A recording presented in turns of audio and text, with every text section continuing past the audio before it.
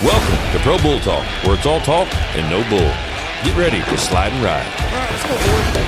Hustle. Come on now. Let's go. Woo. Lay down now. Go. This episode is brought to you by Sutherland Logistics. Hello, guys. Welcome back to another great episode of Pro Bull Talk, where it's all talk and no bull. And we're gathered here today with the same old crew, the one and only Mr. Cody Hart, Blake Skaggs, Minnie Buckers, and the one and only Briar Hart. But today we got a special guest, and I was excited for this show. We get to bring on the one, the only, Mr. Brian Pee Wee Herman is with us here today. Hello, everybody. Yes, sir. Man, Pee Wee's had a long, illustrious career, a lot longer than he is tall. Exactly. But I was fortunate enough to ride with him a little bit towards both the end of mine and his career. But Pee Wee, man, it's good to see you. What have you been up to, Pods? Man, like I said, it's great to see you guys. Great to talk to you, Cody. Just living life after bull riding. That's all I'm doing. It ain't that easy, is it? And no, it's not. It's you gotta actually grow up and be in a responsible job, having adults, and go to work every day. You gotta get up every morning. Got to go to bed early every night, and and just come home and mow the yard, stuff. Stuff that normal stuff you used to hear people say about all the time. You had no idea what they're talking about. Yeah, that's what I do now. Well, I know how you got started and everything, but for the viewers and everybody, tell us how you kind of got started into the bull riding and got going. Well, bull riding, for some stupid reason, was something I wanted to do since I was just a little bitty baby. I can remember in kindergarten, teacher asked you to paint a color picture of what you want to be when you grew up. Everybody put, fireman, doctor, stuff like. I painted a bull rider. And I have not, from the time I was 5, 6 years old till I was 18 and graduated, that's all I wanted to do. That was it. I knew exactly what I wanted to do when I was in kindergarten, and that's what I did. Nothing else. Nothing else mattered. So that's good. Well, where'd you get on your first one at? In Yoakum, Texas. Yep. I started out, I was running barrels, roping calves, stuff like that. I was probably 5, 6 years old. So you started out as a barrel racer. Oh, yeah, I was a big You barrel don't racer. get that story very much, these top bull riders starting out as barrel racers. Yeah. Oh, yeah. The stay on jug, you had to be able to ride a little bit to stay on jug. Anyway, they got finished running barrels, and they were roping steers and stuff, and they run a few steers in there. And I was sitting on the fence, and next thing I knew, my uncle, Carly and Craig, they grabbed me and threw me on the back of a steer, and I was screaming and crying like a little girl. And they said, "I thought you wanted to be a bull rider." I said, "Yeah, well, I do." "Well, here's your chance." So I just, all right, let's do this. So I nodded my head and never looked back. Yeah. And did you high school rodeo any or just? Oh yeah. I rodeoed. Like I said, from the time I was a little bitty kid, right all through high school, junior high school, and all that. And I worked every event growing up. Big time, of course, down in South Texas, where I'm from, Victoria. They're big time event area. There wasn't too many rough stock riders down there. Yeah. But also, I worked the bull riding and the bronc riding, in high school, and I ran barrels, roped calves. The only event I did not do growing up was bulldog. My mom told me it was too dangerous, and I couldn't bulldog. I could ride any bull, any bronc I wanted to, but bulldogging was too dangerous, and she didn't allow me to do it. So anyway, there you go. I was wondering what the thought process of that was. Yeah, exactly. I have no idea. Yeah, you can go get on that big brindle over there. It's hooking everybody, but no, you're not entering the bulldog. You're not going to enter that. You're not going to go try to take that little steer down over there. No, you're not doing that. But I did enter the bulldogging in college when I was going to McNeese. James Boudreaux is having the McNeese College Rodeo. I've never bulldogged because I wasn't allowed to.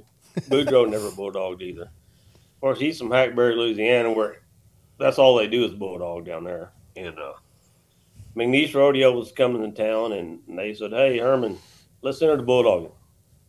And I said, what? He goes, you entered, I'll enter. And I said, I've never done it. He goes, I've never done it either. All right. Well, the deal was we'll enter it. Neither one of us could practice. We couldn't shoot dog. I mean, nothing. Just had to get on and do it. All right, let's do this. So I entered it. And just so happened, I was on Friday night show. I was the first Bulldogger out. I jumped on the horse, was riding in the box. Boudreaux was sitting there and was standing there, and he starts laughing. I said, what's so funny? He goes, I didn't enter. So as I was backing in, okay, so let's do this. I nodded. Probably the best thing that happened in my life. That steer stepped out there, set up, and I rode by and never looked back. So, that's my bulldogging career right there. That's funny business right there. I'm so happy. That steer stepped out there and set up, and I just kicked and rode, man. Let's go. You thought it was a race to the other end. I win. Yeah. So how old were you when you started pro, when you went pro? 18. I turned 18 in September in '89, and I was waiting to turn 18 to buy my permit. You know, there wasn't a PBR back then. I just had, you're rodeoing. Yeah. But I couldn't start competing until after football season because I played high school football and also was a pole vaulter in track in high school. And I couldn't compete professionally until high school sports were over. So I had to wait till after football season. Since football season's over, I started entering rodeos. And back then, you'd enter everything that took permits, especially in Texas, but you'd enter 10 rodeos, you might get entered in one, maybe. Yeah. Everything was filled up. So you started entering rodeos in Wisconsin, Minnesota, Arizona, whatever took permits, you entered it. Hopefully you got into something. Yeah. And that's kind of the way it went. I finally got into a few and filled my permit and started rodeo. Of course, I was trying to do college too at the same time. I was focused on, college rodeo and all that. And I didn't really start rodeoing full time until '93. And that's when I got in with Brent Thurman, Michael Gaffney, and all those guys. Yeah. The next year, I made my first NFR. So yeah, back pretty much they did it. They followed me. So all right, so I jumped in and went with it. Back then, like you were saying, it was hard to get into that Texas circuit and enter rodeos around there because there was so many guys, good guys going that it was tough to keep up. It's different now. I mean, there's guys you can just go enter anywhere now. You pick where you want to go and go. I rode in the slack in the late 80s and 90s. I entered pro rodeos and rode in the slack, and it was full. Yeah. Yeah, now they're begging riders to get on. Yeah. Yeah. Yeah, and that's one thing I see, like practice pins and stuff around here. They're paying guys, hey, I'll pay you so much to get on, and back when I was in high schools and stuff, we'd go off the big guards at a Joaquin's place, and you'd have to pay them $10, $20 to get on a bull. Now they're trying to pay you to get on. Yeah. You save up your money, mowing lawns, do whatever you do all week to get up money to go get on bulls on Sunday at Big Guards' place. That's yeah. So well, how'd you do at your first NFR? You rodeoed all year. What place did you go into the finals at? We got the NFR coming up. So I was always a middle of the road guy. Every finals I went to, when you go into NFR, the top 5 guys get all the media. The bottom 5 guys get all the media. The guys in the middle, nobody ever talks about. That 6 was me, through 10. my whole career. So anyway, I was kind of the guy in the shadows. Well, I was a little short too, and I got overlooked too. You talk about Cody Hart. I can remember Cody Hart when I was going those. Was that the Super Bowls? Is that what they were called? Yeah. Yeah, when you were like what 10, 12, and you were beating everybody out of them. Yeah, I remember you. Yeah. So how many trips you have to the NFR? 3. 3 trips? 3 trips. 3. I went 94, 95, 96. I was having my best year ever. I was either winning the world or in the top 5 all year long. Over the 4th, I dislocated my elbow. Took me out the rest of the season. I still finished right outside top 15.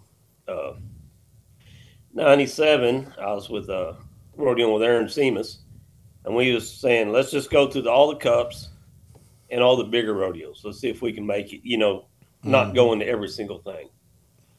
So that's what we did, and got to the end of the year. It got to right before the Cow Palace, right before the end of the year. Me, Aaron, and Tough were like either right outside top 15 or right in the top 15. And we were going, I was going everywhere. I was going to places I didn't even know existed. I mean, we was going everywhere. And Tough was on the phone the whole time to the Cow Palace. Hey, did such and such rise? Because it all depended on what happened at the Cow Palace, whether we could make it or not. And we was somewhere. I don't even know where he was at. We was somewhere in Washington, Northwest somewhere. And I just placed in that rodeo, won a little bit of money. And Tough had it all figured out by the end of the rodeo. He finished 16th. I finished 17th. Aaron finished 20th. So neither one of us made it. Anyway, that was 97. 98, I was plumb pissed off. I said, I'm going back to the finals. So I went again in 98. I finished in the top 5 that year. So, and then after 98, the Monday finals ended on a Sunday in 98. Monday, I got married. 9 months later after that, I had my first kid. I said, I'm just going to the Cups, Yeah. Stayed home, being a family man, everything. Just going through the Cups. And then I went on the summer run, every year. But yeah. That's what I like about the PBR, because I tried to do a little pro rodeo, and it was kind of when PBR and PRCA was having their pissing contest. And I chose the PBR and because I'm more of a homebody. I like to stay at home, and at least back then, PBR, you knew where you was going 2 or 3 months ahead of time if you was healthy. Yeah, exactly. And you could get them cheaper flights and get in and get out of there a little better. And you got on better bulls back then than you did in PRCA most of the time. I'll tell you what, when I started rodeo, I got in with Brent and Michael and Randy Thornton and Dax Lackey and all those guys. We rodeoed. I had to supply the van. That was the deal. They let me rodeo with them if I bought a van. So anyway, I bought a van. And we went, and man, we went and went and went, and that was probably some of the funnest I've had. Just steadily going all the time, getting on whatever, wherever, and that was pretty cool. So you made the NFR what, 3 times? You said? Yeah. And how many times did you make the PBR finals? 14. 14 times. Yeah. 14 times is a big show. Yeah. What was the last year you went? The last year I went? Yeah. I'm not even 100% sure. I'm thinking 2010, 11, something like that. I was 40 years old. Wow. I knew that much.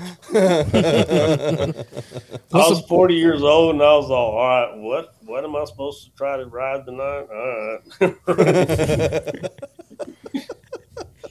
What time to go over? It's way past my bedtime. Yeah, man, I got to go. Especially when you get older and you're used to getting up early. When you're in Vegas, Cody, you might, well, maybe not. Probably you don't, but older guys will. You're up at like 3 in the morning, down there drinking coffee, looking at Razor sitting still at the card table, you're having breakfast, Mm-hmm.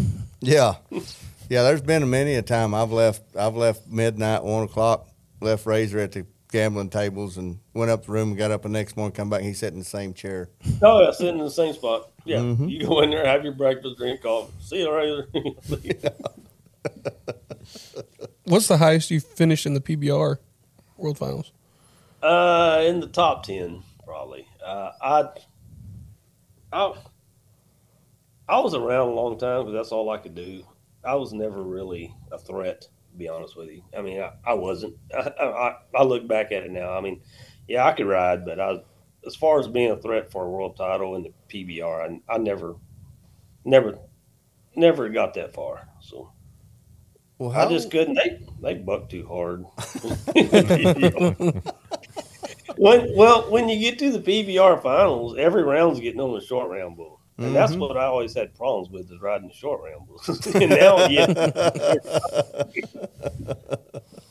I can ride in first round, second round bulls. Oh, yeah, running short round bulls in there. That's where I ran in. Yeah, you better get them in them long rounds before the short round comes around. I've seen you ride quite a few good ones, though. I rode a few. Yeah, they jumped under me a couple times when I wasn't expecting it.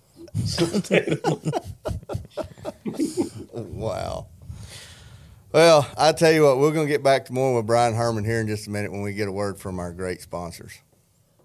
This episode is brought to you by Dennis Davis Bucking Bulls, Glory Ranch, Sutherland Logistics, Blake Skaggs Bucking Bulls, Crenton Stitch Company, Benchmark Custom Buckles and Western Jewelry, SK Leather, Kirk Martin Logging, The Hat Shack, and Cactus Rodeo. So what's one of the funniest stories you got about Cody? Oh, my. Oh, What's- my God. Yeah. That you can tell on air. Yeah.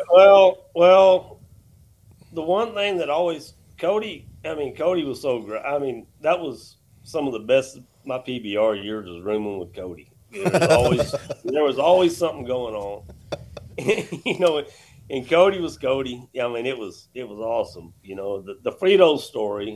Cody knows the Fritos story. I do know the Fritos. I've told Briar a couple times, but I said, we got to get Pee Wee to tell the Fritos. Hey, how about the wheel in the sky keeps on turning?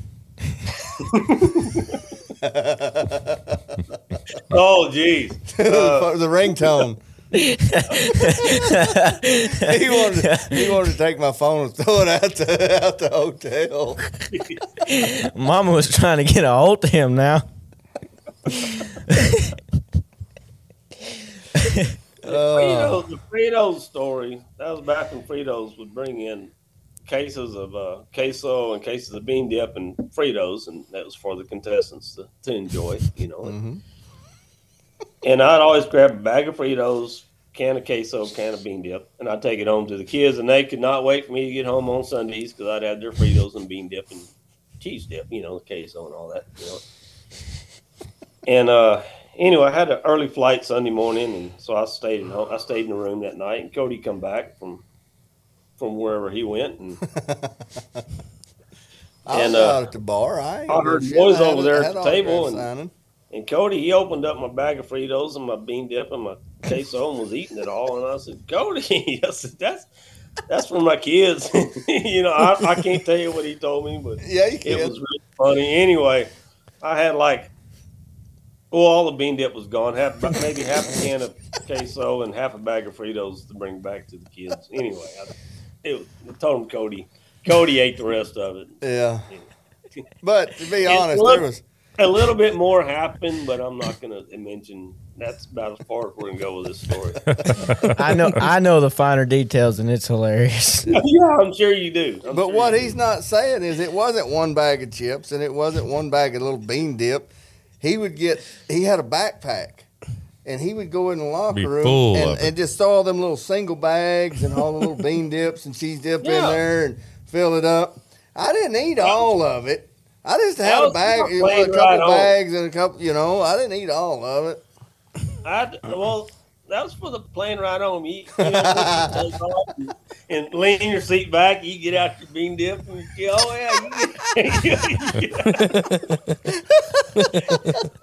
that's that 2 or 3 hour flight home. Well,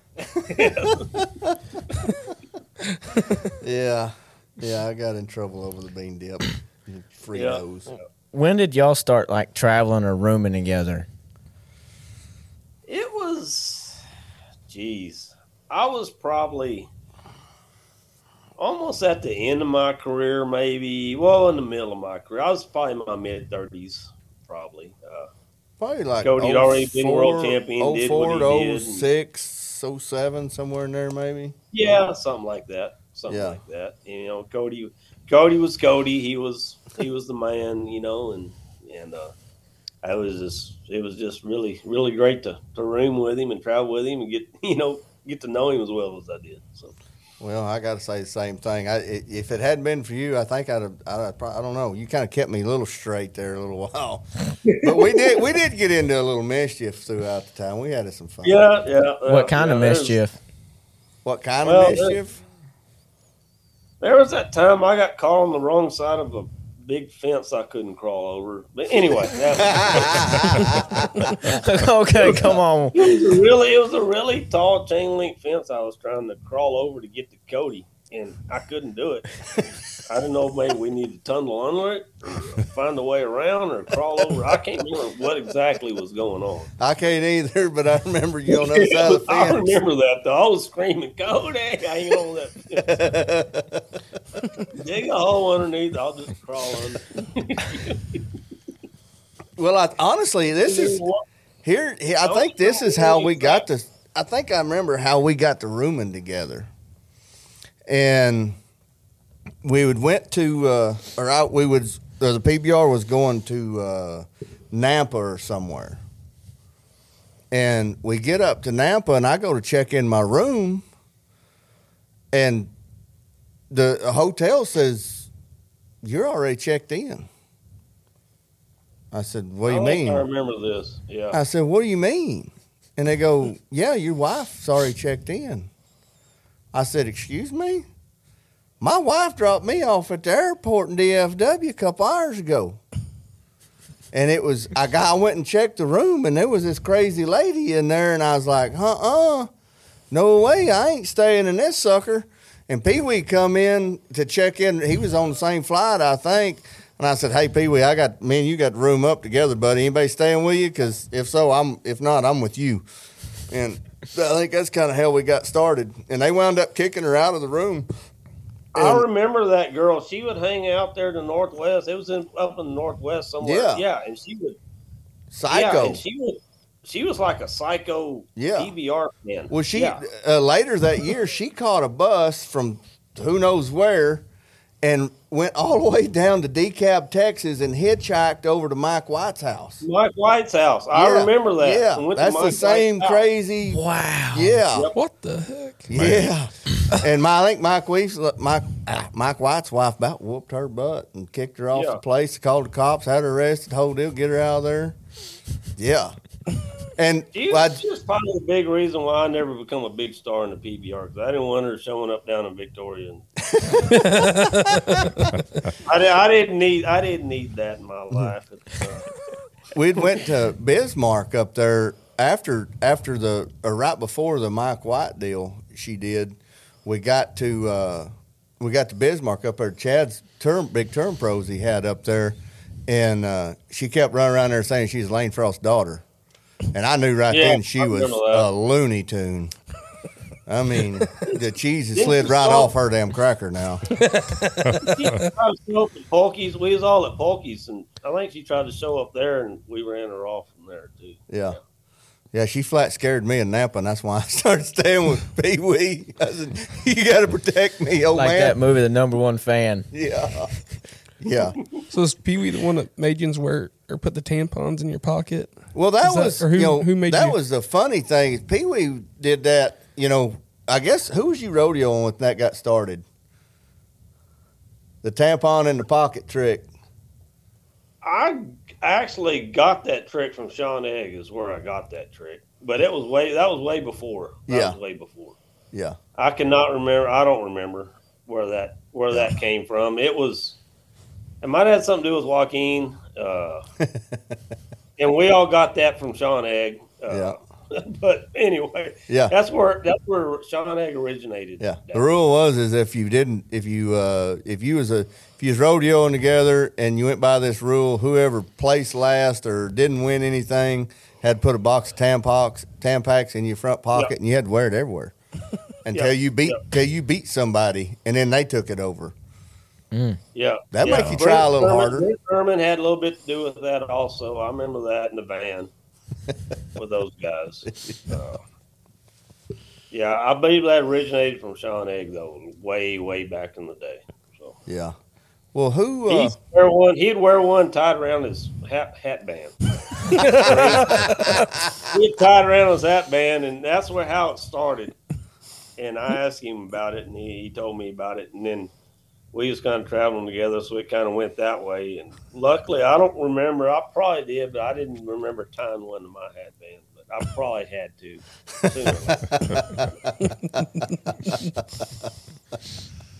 That's pretty good stuff. That string that hangs. Yeah. Yeah. It flaps around like a feather. You know the feathers from Oklahoma guys. How'd you get in the bull riding? Well, I pulled some strings. But it was a tampon. Instead of a feather, it was a tampon. Wow. So, what was did you ever win the average at the NFR or place pretty high in the average there? Or? Yeah, I placed. I think I placed in top 5. And always place at the bottom, pretty much.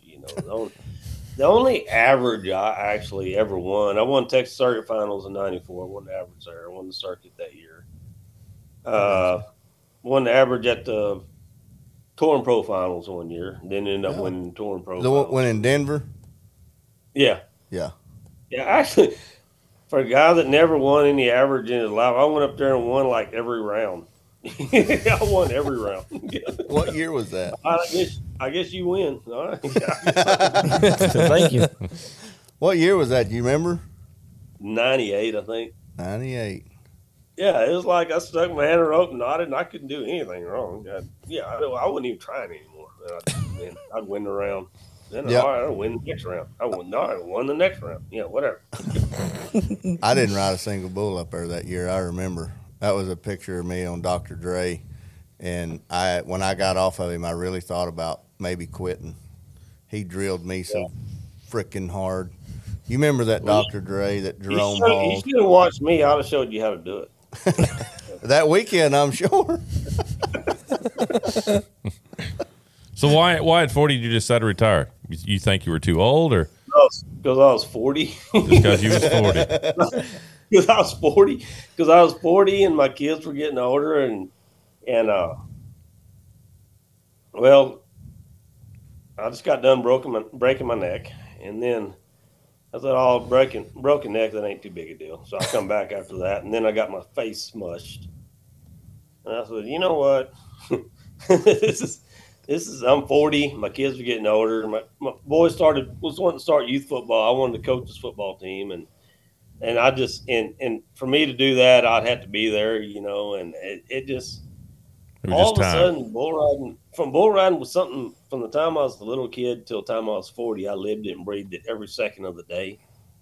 And then this is a funny story. When I quit, everybody asked me, Pee-wee, when are you going to quit? I don't know if they was just asking or they was saying, hey, you need to quit one or two. Anyway, I'd say, you know what? I'm not going to, say, oh, at the end of this year, I'm retiring. No, I was just going to get up one day and just not want to do it anymore. Yeah. And I was in Anaheim, and I was rooming with Wiley Peterson at the time, and we got up that morning, and I looked at Wiley. He was already up drinking coffee, and I said, Wiley. He goes, what, Pee-wee? He goes, I quit. He goes, what? Quit what? I quit riding. He goes, shut up. He thought I was joking. I said, nope. Luckily, I bucked off my first bull. Luckily, the bull in the second round. It was one of them that was real easy but looked hard and you can be a bunch of points on, Had him, and he was right there around left. I was like 88 points, something like that. One maybe second in the round, but that wasn't enough to get the short round, so I was done. Quit. So Wiley, I said, this is my last bull, but only because this one's easy. If this one would have been hard to ride, I probably wouldn't even got on it. I probably got caught a flight that morning. But I said, all right, I can get by this one. I did. I won like second round. Next flight, I said, all right, I'm done. I flew back to Victoria, and bull riding was. I had to control myself from taking my bag, hat, boots, buckles, everything, and throw it in the big old burn pile and burn it. Because I was done. I was completely done with it. So you don't have none of that stuff no more? Well, I did when Peyton started riding.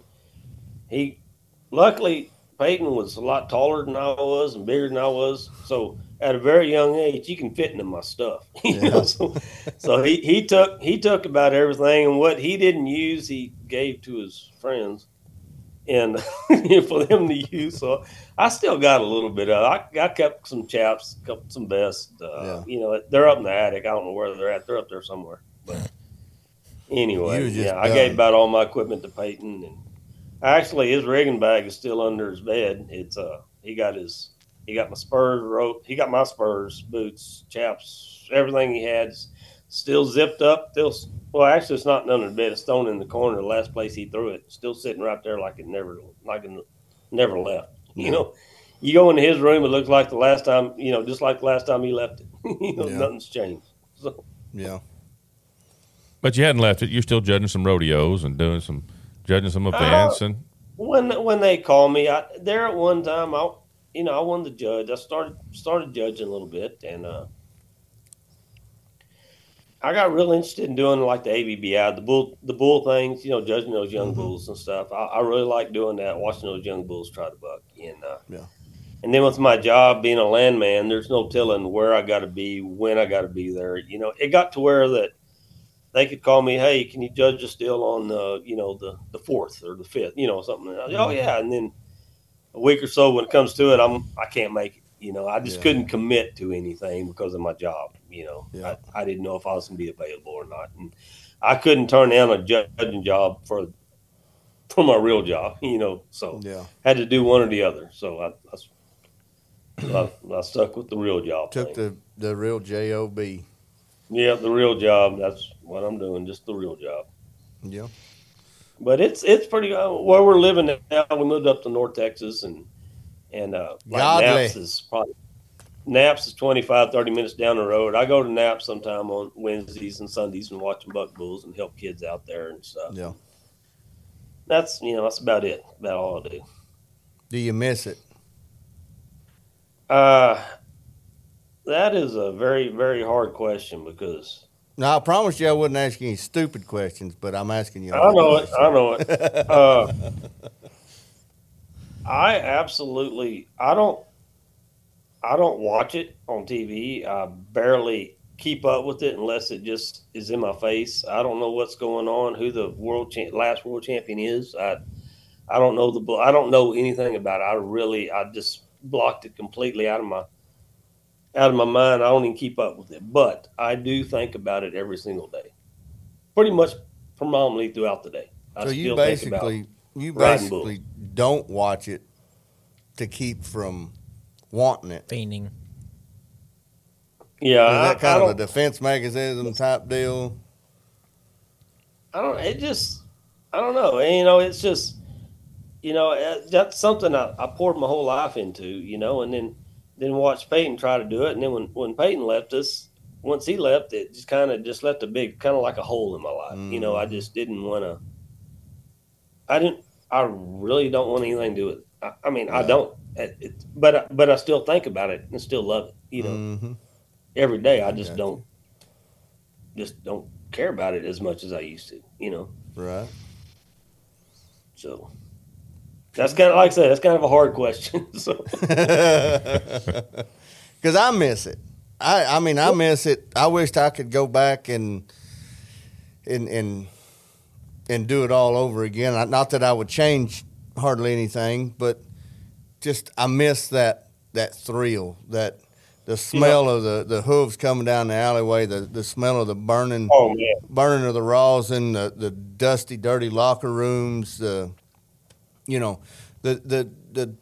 camaraderie between the guys back there. That's what I miss the most. And then that feeling right before you're fixing to nod. You've already taken your wrap and you're sliding up, and that moment just before you nod your head and all hell breaks loose. I miss that point right there. That, man, hanging out behind the chutes, this is before the PBR, when you used to hang out behind the chute. The smell of diesel, the tractor, smell of diesel and the smell of manure and dirt and all that. I mean, and all your buddies, and man, that's just, you can't beat that. Especially like when we're rodeo and you're talking to other, the bareback riders, bronc riders down there, and everybody's got a story. Everybody's talking, it's like one big family. And like you said, man, when you hear them slide gates start rolling and bulls start running through there and a bunch of bells ringing and all that, oh man, it's getting my heart pumping right now, and just, and you go in there and there's big arena and a lot of people there. And I remember like Coy Huffman, Pee-wee, you're next. Oh, okay. Or Benny Butler, whoever, getting on here. All right, let's do this. And all of a sudden, it is as crazy it is, and Cody, you can tell, as crazy as everything is, you're like just calm, Mm-hmm. It's like calm inside. It's a calm, crazy, All hell's fixing to break loose, and it's the calm before the storm, and yeah. And it's funny. Like I used to tell kids all the time, before like at the PBR and stuff, there's a lot of loud music, lights, and crowd, and all this kind of stuff. And all this noise is going on, but the only thing you can hear is your buddy next to you who's pulling your rope. Mm-hmm. You can't hear anything else. You're just so focused, on what you're doing. You can't hear the music. You can't hear the crowd. Like, don't the crowd pump you up? Well, yeah, when I'm paying attention to them. I mean, it does. When I get off. Yeah. When I get off and stayed on, yeah, that pumps me up. I get off if they're cheering loud. How loud they're cheering tells me how good a ride it was. Or how loud they're booing. Yeah, that's usually my deal. Cody Lambert always made fun of me. He goes, Pee-wee, I was in Napa or Boise or one of the Idaho ones. And he goes, Pee-wee, you're the only guy I ever knew that was 90 and got booed. Now I got to know this story. I was 90 and got booed. What it was is they had the write-off. I guess it might have been the Pemmican deal, or I can't remember when the leader, whoever won the round, got to get on another. Mossy Oak shootout. What was that, Mossy Oak? Yeah, I guess. Anyway, if you won the first round, you got to get on another one. And Corey Rash was 90 something. I mean, he rode a bull, just kind of leaped in there and turned back. It was an exciting ride, and he was 90, I guess. And I was one of the last guys out. And Corey was supposed to win the round, and I jumped out there and rode the bull. I was like 91. And they marked me over Cody, and I got booed. They marked me over Corey. I got booed for beating Corey for being 91. I got booed. Anyway. What did you ride to Mossy Oak? I don't remember. I'm going to probably say no, but I might have. My track record, I'm going to say no, but being that nobody remembers or hopefully nobody looks it up, I'm going to say yeah. Yeah. Well, Yeah, I won a bunch. Oh, I won a bunch of money that night. Yeah. See, PBR says they didn't keep very good records. So back then, yeah, you rode him. No, yeah, I rode him. You rode him. Yeah. Damn right. I pulled your rope. You rode him. Oh yeah.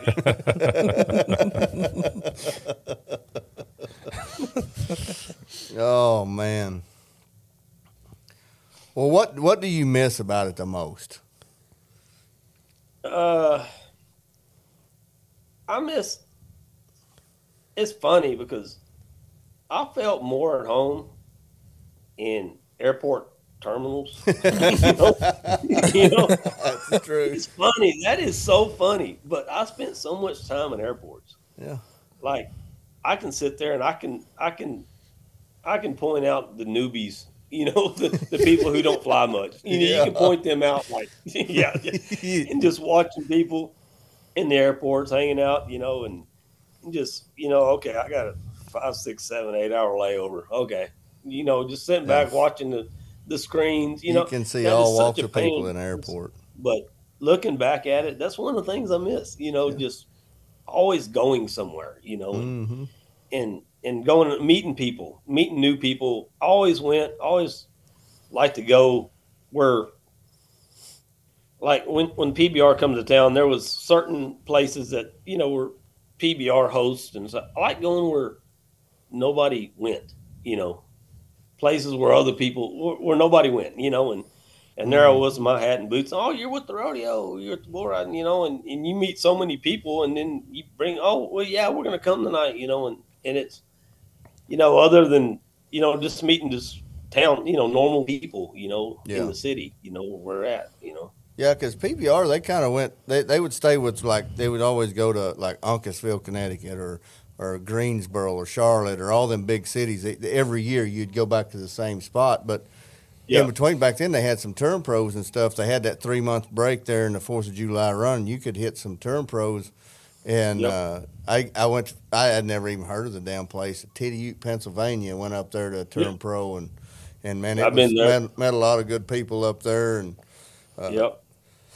A lot of them rodeos and stuff. And then I'd always go to Bo Davis's run down there in South Texas. He'd have Wimberley Giddings, Bastrop, all them, and hit all them down there. That one summer we went, we got the motorhome, the Winnebago. I don't know if y'all remember that story. No.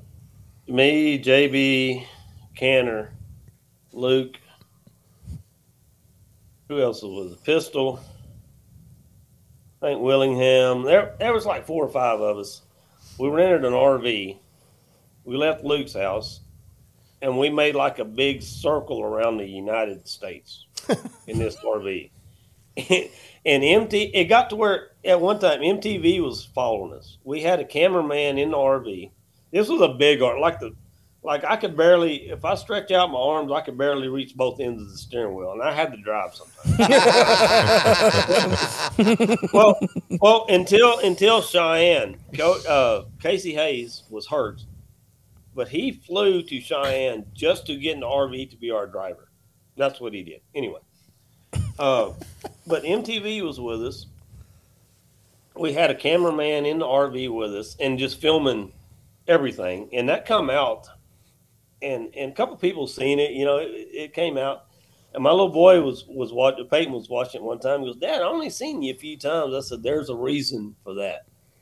I said, because I was with all them idiots. I said, when the camera was rolling, I was usually standing behind that guy. I didn't want to have anything to do with what was going on. We was somewhere in Kansas, Missouri or something like that. And it was after the bull riding, and we at a barbecue place. We all went and ate, and there was a Walmart right there, and we was having an all-night drive to somewhere else. And it was Casey Hayes was with us, and he goes, after we leave here, I'm going to show y'all the Walmart beer trick. All right. So we went into Walmart. Walmart was right across the parking lot. A bunch of us went to Walmart, and JB and Casey, they got a shopping cart, and they went to the beer section. They loaded that thing up with cases of beer. I mean, as much as fit in there. Went to the self-checkout, and they got that 1 6-pack, not the case, the 6-pack. Tore back the handle and turned one barcode right there and scanned that 7 or 8 times, however many cases we had there. And that lady was sitting there watching us. And we got all that for one 6-pack. We got all that. Yeah, it was. I can't remember how it went because didn't have anything to do with it. I was standing behind the camera. But anyway, yeah, I don't think you can get away with it now. But you can pull back the tab. You turn one beer to where the barcode's showing and scan that one beer, and it'll charge you for just that one beer. No matter if you had a case or a 6-pack, whatever, just charge you for the one. It don't work. I don't think it works anymore, but Casey Hayes, it worked for him that night. No, them Walmart greeters tackle you nowadays. Yeah. And she was standing right there. She didn't. I mean, it was not a big deal at all. She didn't even question. What did she look like? Was somebody trying to flirt with her? She cared really. Anyway, she was just there for a check. Anyway, we got back in RV and continued our travel around the country, and pretty much.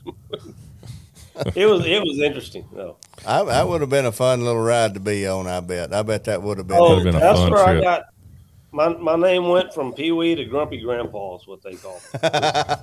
Well, by then I was already in my later 30s, and I had a kid. I got 2 kids, and now I got like 10 kids I had to look after. Those guys pick up after yourself. Make your bed. Come on. Come on, guys. We were actually living in this motorhome. Take care of it. They started calling me Grumpy Grandpa. Wow. Excuse me. I'm surprised they didn't kick you out. No, they couldn't. They couldn't kick me out. No, they needed parental guidance. They had to have somebody there. They needed me in there. Yeah. I was the only one that had any sense. I'm the only one that had any sense in the whole RV. That's surprising. After some of your escapades, that was a train wreck, buddy. Yeah, well, like I said, I was a grown, mature, 30-something-year-old man. I was the elder. I was the elder of the bunch. I don't even know what I was, but anyway, that's what I was. But it's all about the story. You know what I mean? That's just something that was pretty cool. With all your career in the rodeo, what is the memory you remember the most that you're the most proud of? Oh wow, that's another hard question. Yes, sir. I did actually, I hate to say it, but I did achieve a little bit, and I did get some recognition and all that, which that ain't for some, like I said, like I was telling her, that don't really mean that much to me anymore. Like I very seldom even wear a trophy buckle anymore, or a hat, or boots, or anything.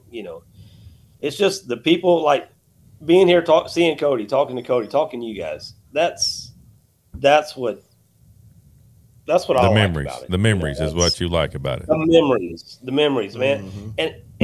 And being a landman, I got to travel a lot. People I work with don't understand how I know somebody everywhere I go. It don't matter where I go. I know somebody around there. Like when they sent me to Ohio that time, I knew people there. I could call them. I hung out with them all the time. I knew somebody. I know somebody everywhere. Yeah. All over the United States, Canada, Brazil, Australia. I could go there. I'll know somebody. That's pretty awesome. That's like JD Nix. We had him on the other day, and he said, the things and the relationships and stuff that he had made throughout his rodeo career and everything he's done in the sport. He said if he was homeless and needed a place to stay, it didn't matter where he was in the world, he could make one phone call and have a place to stay. And have somebody. Yeah. Exactly. That rodeo world, that bull riding world is, man, it's a pretty tight group, and I wouldn't, any of these guys need anything. They know I got people that come through here all the time. Hey, Pee-wee, I'm around. They come to the house. Clayton Fultine got a room in my house. Oh man, I bet he don't pick up after himself either. Yeah, Cody Custer has. It's Clayton's room. Anybody that comes, but it's supposed to be designated Clayton's room. But anybody else can stay there too if they want to. Oh, Clayton 14. That's a dandy there. Him and Lane. Yeah, everybody, and like I live down the road from Turnbow. Turnbow's right down the road. I talked to him, and Aaron Seamus don't live too far, and I talked to Aaron quite a bit. Ran into Philip Elkins the other day. Oh my God, wow. Me, Aaron, and Philip Elkins went and seen Great Divide a couple months ago. It's just we hadn't seen each other in so long, and we showed up and hey, let's go see Great Divide. All right, so we went and seen them, and it's just that kind of camaraderie. Yeah. It's just awesome. And it's funny because I hadn't seen like Philip Elkins. I ain't seen Philip Elkins in years. Yeah. And when I met up with him, it was like it was yesterday. Yeah. We just picked right up our last conversation. It was. That's the great thing. That's I was fixing to say because you probably ain't seen them in years, but you see them and then you just pick up like y'all never left. It was just right where you left like off. When you called me, like I hadn't heard from you in a long time, and you called me, a couple months ago or later this summer, and we just started talking. We talked for like 2 hours. Yeah. And we haven't spoken in years. Yeah. Not just by the, I don't know. I just you got to working and I was a working, and that's the thing. Yeah. You quit riding and everybody's got to go like you said, being a damn adult and go do something. And it's always I always enjoy it when paths come back and cross again. And oh yeah, it's pretty awesome when you run into somebody and get to spend time with them and talk to them like this, like what we're doing now. I mean, it's all I've been looking forward to this all day. Well, we got to get you up to come play some daggum golf one day. You're not working or something. We need to. I need to. Well, my slice came back. Uh-oh. So we work on that. Yeah, mine never left.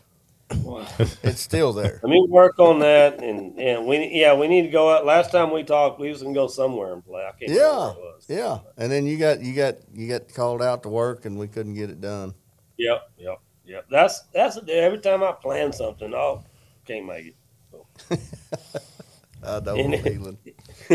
Just part of it. That's it. Well, Pee Wee, thank you. Thank you so much for being on the show. We appreciate you. It's been a blast visiting, hearing some of the old stories. That's my favorite part of this entire show, was hearing the old stories and the things I missed when I was coming up. And so we thank you. Thank you for being a part of the show. We thank you guys for tuning in. And also don't forget about checking us out of all of our social media platforms. Check us out. Give us a like. Give us a view. Share with your friends. And we'll see you soon.